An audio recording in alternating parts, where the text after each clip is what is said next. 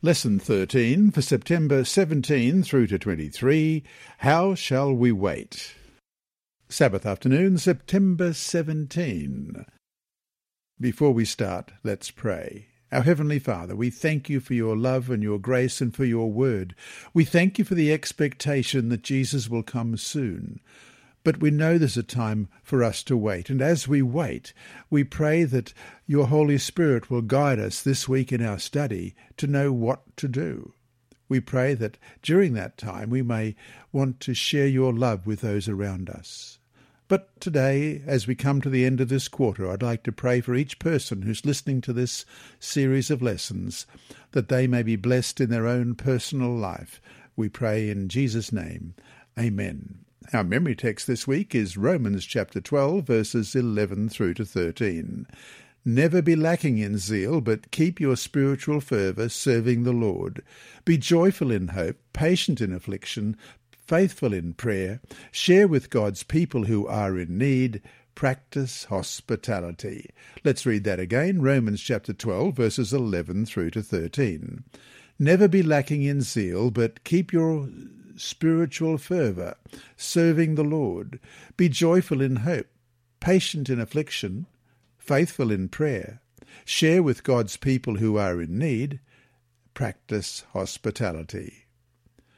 For several years preceding the 1906 San Francisco earthquake, the Seventh-day Adventist churches in San Francisco and Oakland, California were buzzing. Members were involved in visiting the sick and destitute. They found homes for orphans and work for the unemployed. They nursed the sick and taught the Bible from house to house. Members distributed Christian literature and gave classes on healthful living. The churches also conducted a school for the children in the basement of the Laguna Street Meeting House. A working men's home and medical mission were maintained. They had a health food store along with a vegetarian cafe. The members had started ship mission work at the local port, and their ministers conducted meetings in large halls in the city from time to time. Ellen White had called these churches the two beehives and were thrilled by their work. What powerful examples of what we should and could be doing now as we await the second coming. Our Lord is coming back. That we know. The crucial issue for us is, what are we doing while we wait? On that answer hangs the destiny of souls.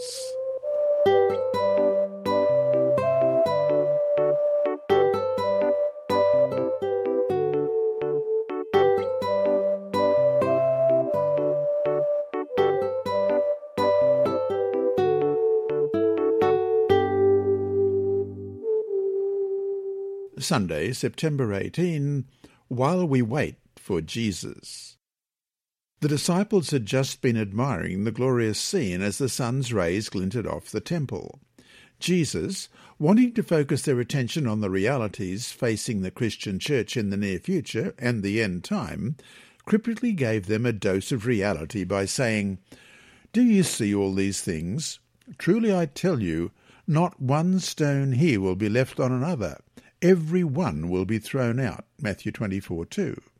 Surprised by his comment, the disciples asked, "When will this happen, and what will be the sign of your coming and of the end of the age?" That's verse 3. In Matthew 24, verses 4 to 31, Jesus then tells them the things to expect to see unfold in the world before he returns. In revealing the signs, Jesus warns, "But the end is still to come," in Matthew 24:6, and that all these are the beginning of birth pains in verse 8. The direct answer to the disciples' question comes in verse 14, "And this gospel of the kingdom will be preached in the whole world as a testimony to all nations, and then the end will come." In this discourse, the first 35 verses in Matthew 24 motivate us to take the signs seriously. But Jesus also tells us how we are to wait for the end of the age, as he says in verse 3. In other words, we just don't sit there and wait for him to come as we would sit at a bus stop and wait for a bus. No, we are given plenty to do as we wait for the Lord's second advent. Question: Read Matthew chapter 24, verses 36 through to chapter 25, verse 46.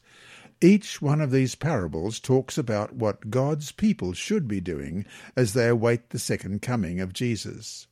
Summarize the essence of what the Lord is telling us here. Then we need to ask ourselves, both individually and as a church, how well are we following the Lord's instructions for us in each of these parables? Let's begin Matthew chapter 24 and verse 36. But of that day and hour no one knows, not even the angels of heaven, but my Father only. But as the days of Noah were, so also will the coming of the Son of Man be.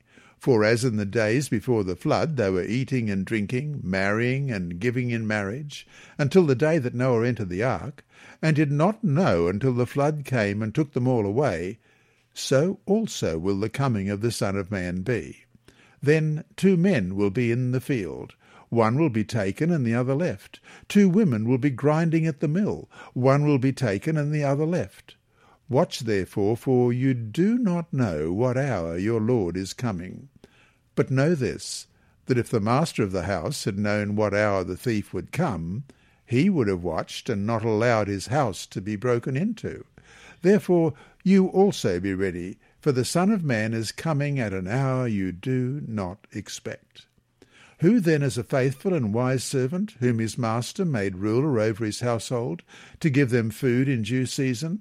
Blessed is that servant, whom his master, when he comes, will find so doing. Assuredly I say to you that he will make him ruler over all his goods. But if that evil servant says in his heart, my master is delaying his coming, and begins to beat his fellow servants and to eat and drink with the drunkards, the master of that servant will come on a day when he is not looking for him, and at an hour that he is not aware of, and will cut him in two and appoint him his portion with the hypocrites. There shall be weeping and gnashing of teeth. Then the kingdom of heaven shall be likened to 10 virgins who took their lamps and went out to meet the bridegroom. Now 5 of them were wise, and 5 were foolish. Those who were foolish took their lamps and took no oil with them. But the wise took oil in their vessels with their lamps. But while the bridegroom was delayed, they all slumbered and slept. And at midnight a cry was heard, Behold, the bridegroom is coming. Go out to meet him. Then all those virgins arose and trimmed their lamps. And the foolish said to the wise, Give us some of your oil, for our lamps are going out. But the wise answered, saying, No, lest there should not be enough for us and you, but go rather to those who sell, and buy for yourselves. And while they went to buy, the bridegroom came, and those who were ready went in with him to the wedding, and the door was shut. Afterward the other virgins came also, saying, Lord, Lord, open to us. But he answered and said, Assuredly I say to you, I do not know you. Watch therefore, for you know neither the day nor the hour in which the Son of Man is coming. For the kingdom of heaven is like a man travelling to a far country, who called his own servants and delivered his goods to them. And to one he gave 5 talents, to another 2, and to another 1, to each according to his own ability, and immediately he went on a journey. Then he who had received the 5 talents went and traded with them, and made another 5 talents. And likewise he who had received 2 gained 2 more also. But he who had received 1 went and dug in the ground, and hid his lord's money. After a long time the lord of those servants came, and settled accounts with them. So he who had received 5 talents came and brought 5 other talents, saying, Lord, you delivered to me 5 talents. Look, I have gained 5 more talents besides them. His lord said to him, Well done, good and faithful servant. You were faithful over a few things. I will make you ruler over many things. Enter into the joy of your Lord. He also, who had received 2 talents, came and said, Lord, you delivered to me 2 talents. Look, I have gained 2 more talents beside them. His lord said to him, Well done, good and faithful servant. You have been faithful over a few things. I will make you ruler over many things. Enter into the joy of your Lord. Then He who had received the 1 talent came and said, Lord, I knew you to be a hard man, reaping where you have not sown, and gathering where you have not scattered seed, and I was afraid, and went and hid your talent in the ground. Look, there you have what is yours. But his Lord answered and said to him, You wicked and lazy servant, you knew that I reap where I have not sown, and gather where I have not scattered seed. So you ought to have deposited my money with the bankers, and at my coming I would have received back my own with interest. Therefore take the talent from him, and give it to him who has 10 talents. For to every one who has, more will be given, and he will have abundance. But from him who does not have, even what he has will be taken away. And cast the unprofitable servant into the outer darkness. There will be weeping and gnashing of teeth.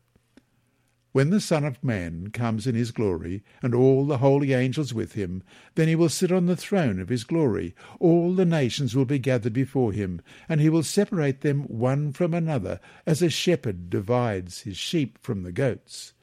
And he will set the sheep on his right hand, but the goats on the left. Then the king will say to those on his right hand, Come, you blessed of my Father, inherit the kingdom prepared for you from the foundation of the world. For I was hungry, and you gave me food. I was thirsty, and you gave me drink. I was a stranger, and you took me in. I was naked, and you clothed me. I was sick, and you visited me. I was in prison, and you came to me. Then the righteous will answer him, saying, Lord, when did we see you hungry and feed you, or thirsty and give you drink? When did we see you a stranger and take you in, or naked and clothe you? Or when did we see you sick or in prison and come to you? And the king will answer and say to them, Assuredly I say to you, inasmuch as you did it to one of the least of these my brethren, you did it to me. Then he will also say to those on the left hand, Depart from me, you cursed, into the everlasting fire prepared for the devil and his angels. For I was hungry, and you gave me no food. I was thirsty, and you gave me no drink. I was a stranger, and you did not take me in. Naked, and you did not clothe me. Sick and in prison, and you did not visit me. Then they also will answer him, saying, Lord, when did we see you hungry, or thirsty, or a stranger, or naked, or sick, or in prison, and did not minister to you? Then he will answer them, saying, Assuredly I say to you, inasmuch as you did not do it to one of the least of these, you did not do it to me. And these will go away into everlasting punishment, but the righteous into eternal life. Jesus here begins to exhort his disciples about the way his true followers will wait for him to come again. During this period, Jesus' disciples will always be ready. They will show love, care, and respect to each other while waiting. They will stay alert, prepare ahead, and be responsible for their own spiritual condition.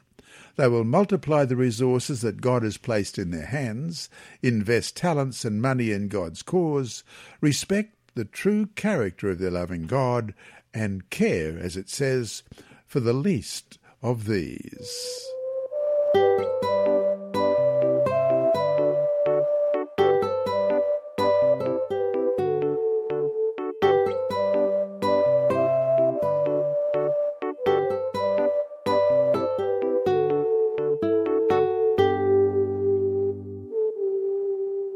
Monday, September 19. Revival and Reformation while we wait. Question. Read 2 Peter chapter 3. Summarise the teachings in this chapter that pertain to revival and reformation. How do these verses fit in with the topic we've been studying all quarter? 2 Peter chapter 3, beginning at verse 1. Beloved, I now write to you this second epistle, in both of which I stir up your pure minds by way of reminder, that you may be mindful of the words which were spoken before by the holy prophets, and of the commandment of us, the apostles of the Lord and Saviour, knowing this first, that scoffers will come in the last days, walking according to their own lusts, and saying, Where is the promise of his coming? For since the fathers fell asleep, all things continue as they were from the beginning of creation. For this they wilfully forget, that by the word of God the heavens were of old, and the earth standing out of water and in the water, by which the world that then existed perished, being flooded with water. But the heavens and the earth, which are now preserved by the same word, are reserved for fire until the day of judgment and perdition of ungodly men. But, beloved, do not forget this one thing, that with the Lord 1 day is as 1,000 years, and 1,000 years as 1 day. The Lord is not slack concerning his promise, as some count slackness, but is long-suffering toward us, not willing that any should perish, but that all should come to repentance. But the day of the Lord will come as a thief in the night, in which the heavens will pass away with a great noise, and the elements will melt with fervent heat. Both the earth and the works that are in it will be burned up. Therefore, since all these things will be dissolved, what manner of persons ought you to be in holy conduct and godliness, looking for and hastening the coming of the day of God, because of which the heavens will be dissolved, being on fire, and the elements will melt with fervent heat? Nevertheless, we, according to his promise, look for new heavens and a new earth, in which righteousness dwells. Therefore, beloved, looking forward to these things, be diligent to be found by him in peace, without spot and blameless, and consider that the long-suffering of our Lord is salvation, as also our beloved brother Paul, according to the wisdom given to him, has written to you, as also in his epistles, speaking in them of these things, in which are some things hard to understand, which untaught and unstable people twist to their own destruction, as they do also the rest of the Scriptures. You therefore, beloved, since you know this beforehand, beware lest you also fall from your own steadfastness, being led away with the error of the wicked, but grow in the grace and knowledge of our Lord and Saviour Jesus Christ. To him be the glory, both now and forever. Amen. God's desire is that everyone will come to repentance, as it said in verse 9. Though we cannot do the work of the Holy Spirit in bringing people to repentance, we are called to reach them with the message of salvation, which, if accepted, will lead to repentance. We too, as church members, need to be in an attitude of repentance. Repentance is part of the process of revival and reformation. Revival means to come back to life, to be renewed, restored. Reformation means to be reshaped, reformed, to be a new creation, as it says in 2 Corinthians 5:17. Writing in Selected Messages, Book 1, page 121, Ellen White says, "A revival of true godliness among us is the greatest and most urgent of all our needs. To seek this should be our first work." End of quote. The how should we wait passages in yesterday's study illustrate conditions and outcomes of revival and reformation. For example, all 10 virgins need to be revived, awakened out of sleep, as we read in Matthew 25. The foolish virgins needed to increase their capacity for the Holy Spirit in their lives. When we humble ourselves, die to self, unselfishly pray, study God's Word, and lovingly share it with others in word and loving deeds, we increase our capacity for the infilling of the Holy Spirit in latter rain power. However, it is possible to study the Bible for hours and still be a selfish person. We could pray for revival in the latter rain, but selfishly want it only for ourselves. Revival always leads to unselfish concern for others. When we are filled with the Holy Spirit, we will be reformed into passionate, mission and service-centered disciples. We need revival and reformation in our prayers, in Bible study, and in our focus on asking for the Holy Spirit in latter rain abundance. But, as a church, we also need revival and reformation in our attitudes and methods. We need revival and reformation in our attitude and actions toward the least of these. All this has been the focus of this quarter's lesson. So to finish today, How can we guard ourselves against complacency in regard to the second coming of Jesus? That is, as the years go by, how can we always keep before ourselves the reality and urgency of the Lord's return?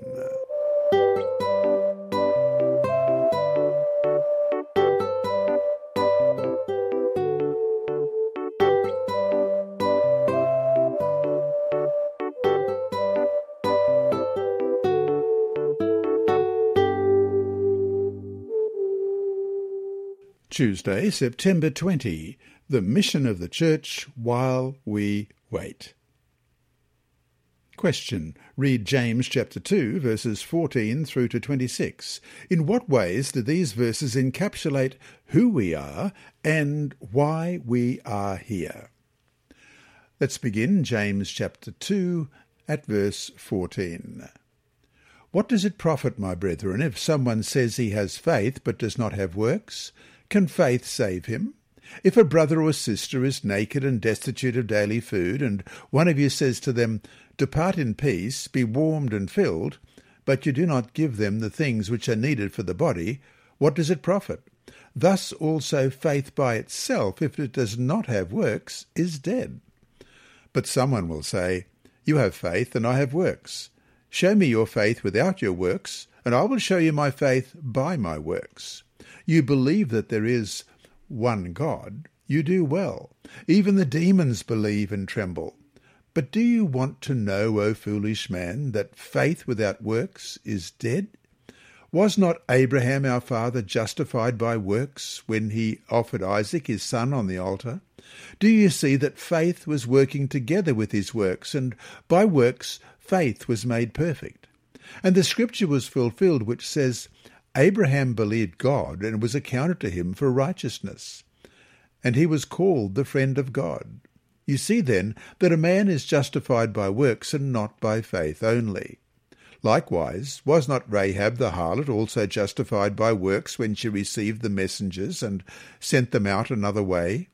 For as the body without the spirit is dead, so faith without works is dead also. In Sunday study, the disciples start out pointing to the beauty of the temple buildings. Jesus points their attention to the condition of the church within and its mission to an ending world. The fact is that the church exists because there is a mission and not vice versa.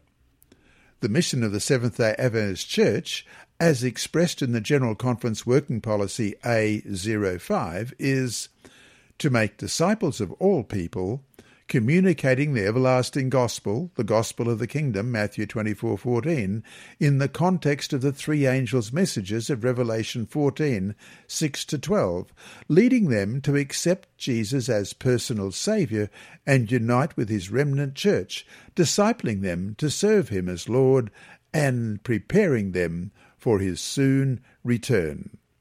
End of quote.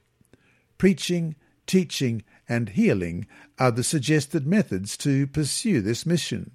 Under healing, the working policy says, affirming the biblical principles of the well-being of the whole person, we make the preservation of health and the healing of the sick a priority, and through our ministry to the poor and oppressed, cooperate with the Creator in his compassionate work of restoration. End of quote. This quarter began with the concept that Jesus wants to restore his image in humanity and empower us as his followers to be instruments of holistic restoration in our communities. In the Ministry of Healing, page 143, we read, "The world needs today what it needed 1900 years ago, a revelation of Christ. A great work of reform is demanded, and it is only through the grace of Christ that the work of restoration, physical, mental, and spiritual, can be accomplished." End of quote. After hearing a seminar that presented the ministry of Jesus as a model and mission for his end-time church, a church member made this statement: "In our part of the world, we are not very open to new ideas and new ways of doing things. What we've heard this week about following the ministry method of Jesus actually is not new. It's an old idea. We just forgot it. And so to finish today, faith without works is dead. How have you discovered the reality of how closely linked faith and works are? In what ways do works increase your faith?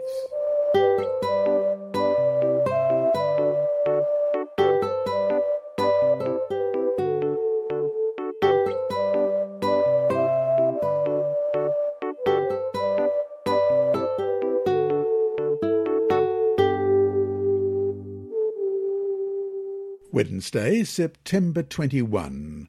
Preparing for the final harvest while we wait. Jesus used farming language in his teaching about the kingdom, as pointed out in Lesson 5. As we have seen, farming is not merely an event, it is a patient process. It is a regularly repeated cycle with different stages and different jobs for different people at different times. We need to be open to the leading of the Holy Spirit and the providences of God in regard to how we can be used by the Lord in the process of preparing the ground, planting the seeds, and reaping the harvest. Question. Read John chapter 4, verses 35 to 38. What kind of imagery is being used there, and what is the message to us in regard to how we should work for others? John chapter 4, verse 35. Do you not say, there are still 4 months, and then comes the harvest? Behold, I say to you, lift up your eyes and look at the fields, for they are already white for harvest. And he who reaps receives wages and gathers fruit for eternal life, that both he who sows and he who reaps may rejoice together. For in this the saying is true, one sows and another reaps. I sent you to reap that for which you have not laboured. Others have laboured, and you have entered into their labours.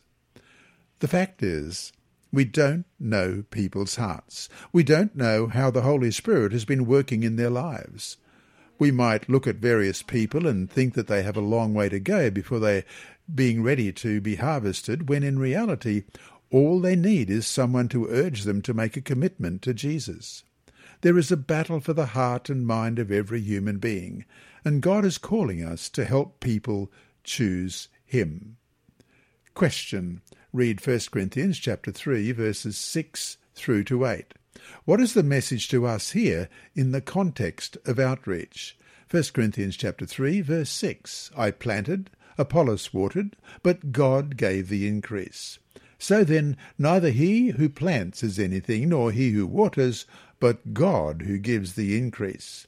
Now he who plants and he who waters are one, and each one will receive his own reward according to his own labour. In his own way, Paul is saying here what Jesus said in the previous example. The work of outreach is like the work of a farmer. We might not all be doing the same tasks, but that work is still a crucial part of the process of reaching out and winning souls. And, although we are to be used by God in various capacities, in the end, it is God alone who can bring about the conversion of a soul. So to finish today, how can we learn to be thankful and humbled by whatever role God has given us in the process of ministering to others? Why is it truly a privilege?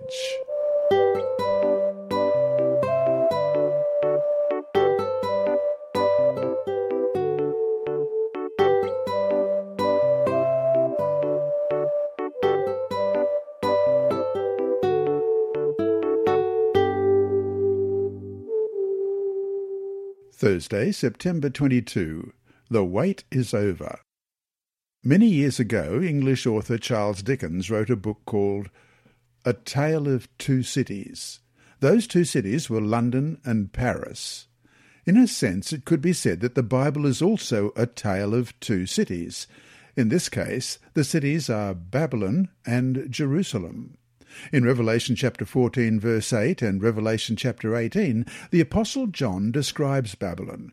She has been the home of demons and the haunt of evil spirits. She has caused every nation to commit spiritual adultery. Her doom has been pronounced, and she has been declared fallen. This city a symbol of evil and apostasy and rebellion against God, will one day be defeated and destroyed. Question. Read Revelation chapter 21, verses 1 through to 4. How does the New Jerusalem contrast with Babylon? Revelation 21, verses 1 through to 4. Now I saw a new heaven and a new earth, for the first heaven and the first earth had passed away. Also there was no more sea.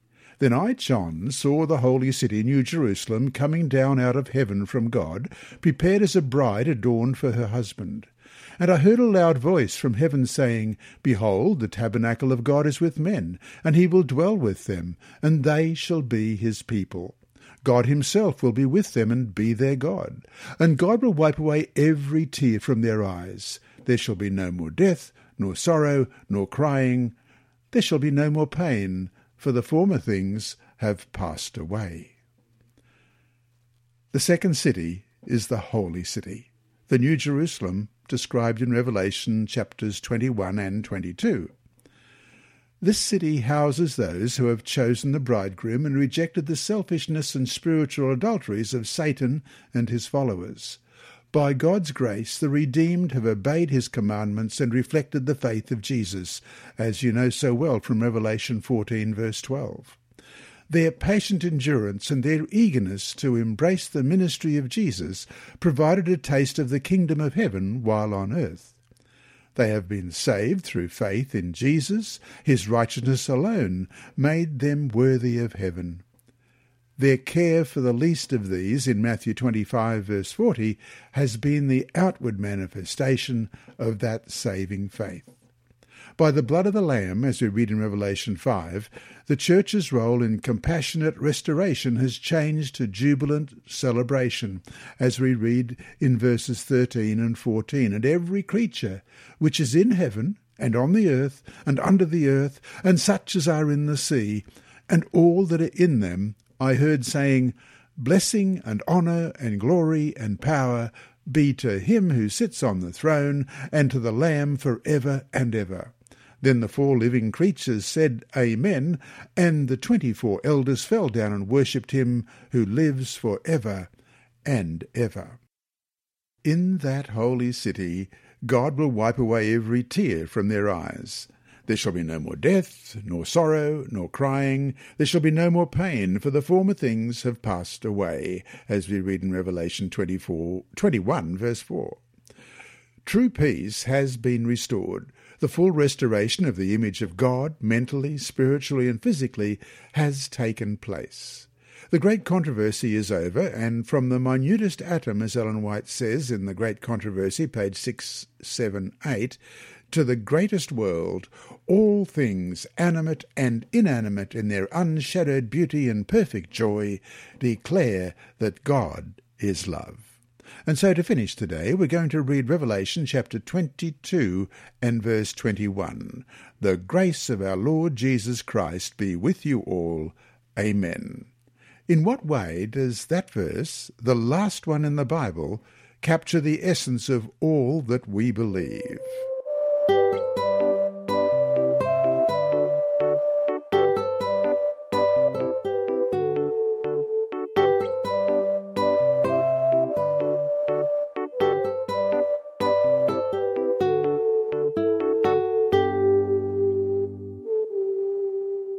Friday, September 23. Jesus told us what the signs of the end would be before he returned, and they are not pretty. Wars, rumours of wars, pestilence, etc. If people often use the excuse of evil to reject God, they certainly have plenty of excuses now, and they will have more excuses as we get nearer to the end. Thus it becomes even more crucial for God's people, those who claim to be his followers, to reflect his character to the world and to help people get a better view of what God is like. As Ellen White says in Testimonies, Volume 9, page 189, if we would humble ourselves before God and be kind and courteous and tender-hearted and pitiful, there would be 100 conversions to the truth, where now there is only one. What a simple yet powerful statement in regard to outreach and ministry to others. While we wait for Jesus' second coming, he expects members of his church to preach and live the whole gospel, to invest ourselves and our resources in his work, to love, respect and care for people, and to open our lives for the Holy Spirit in his fullness.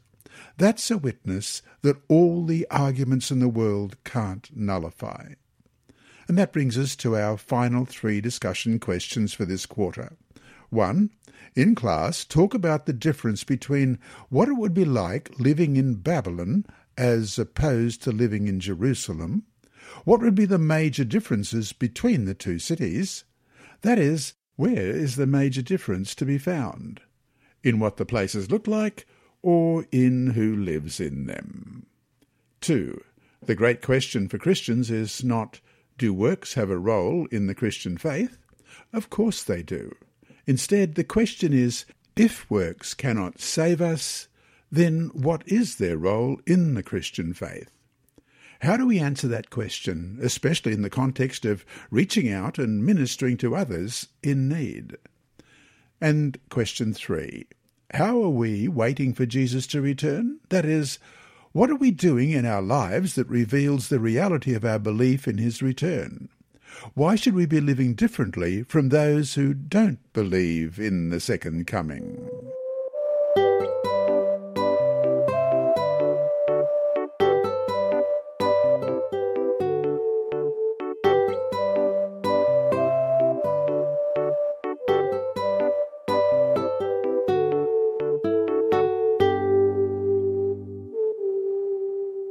Inside Story.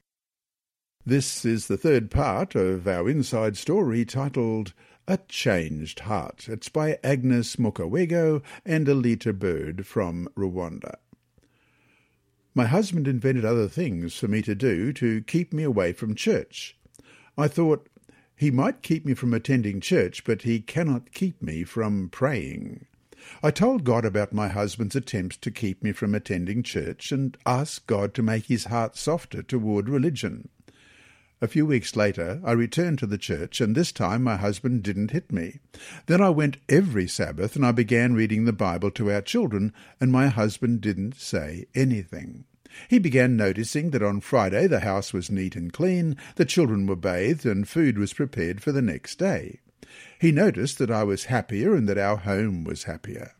One Friday evening, he came home to find the Sabbath preparations complete and the children gathered for worship. I invited him to sit down with us.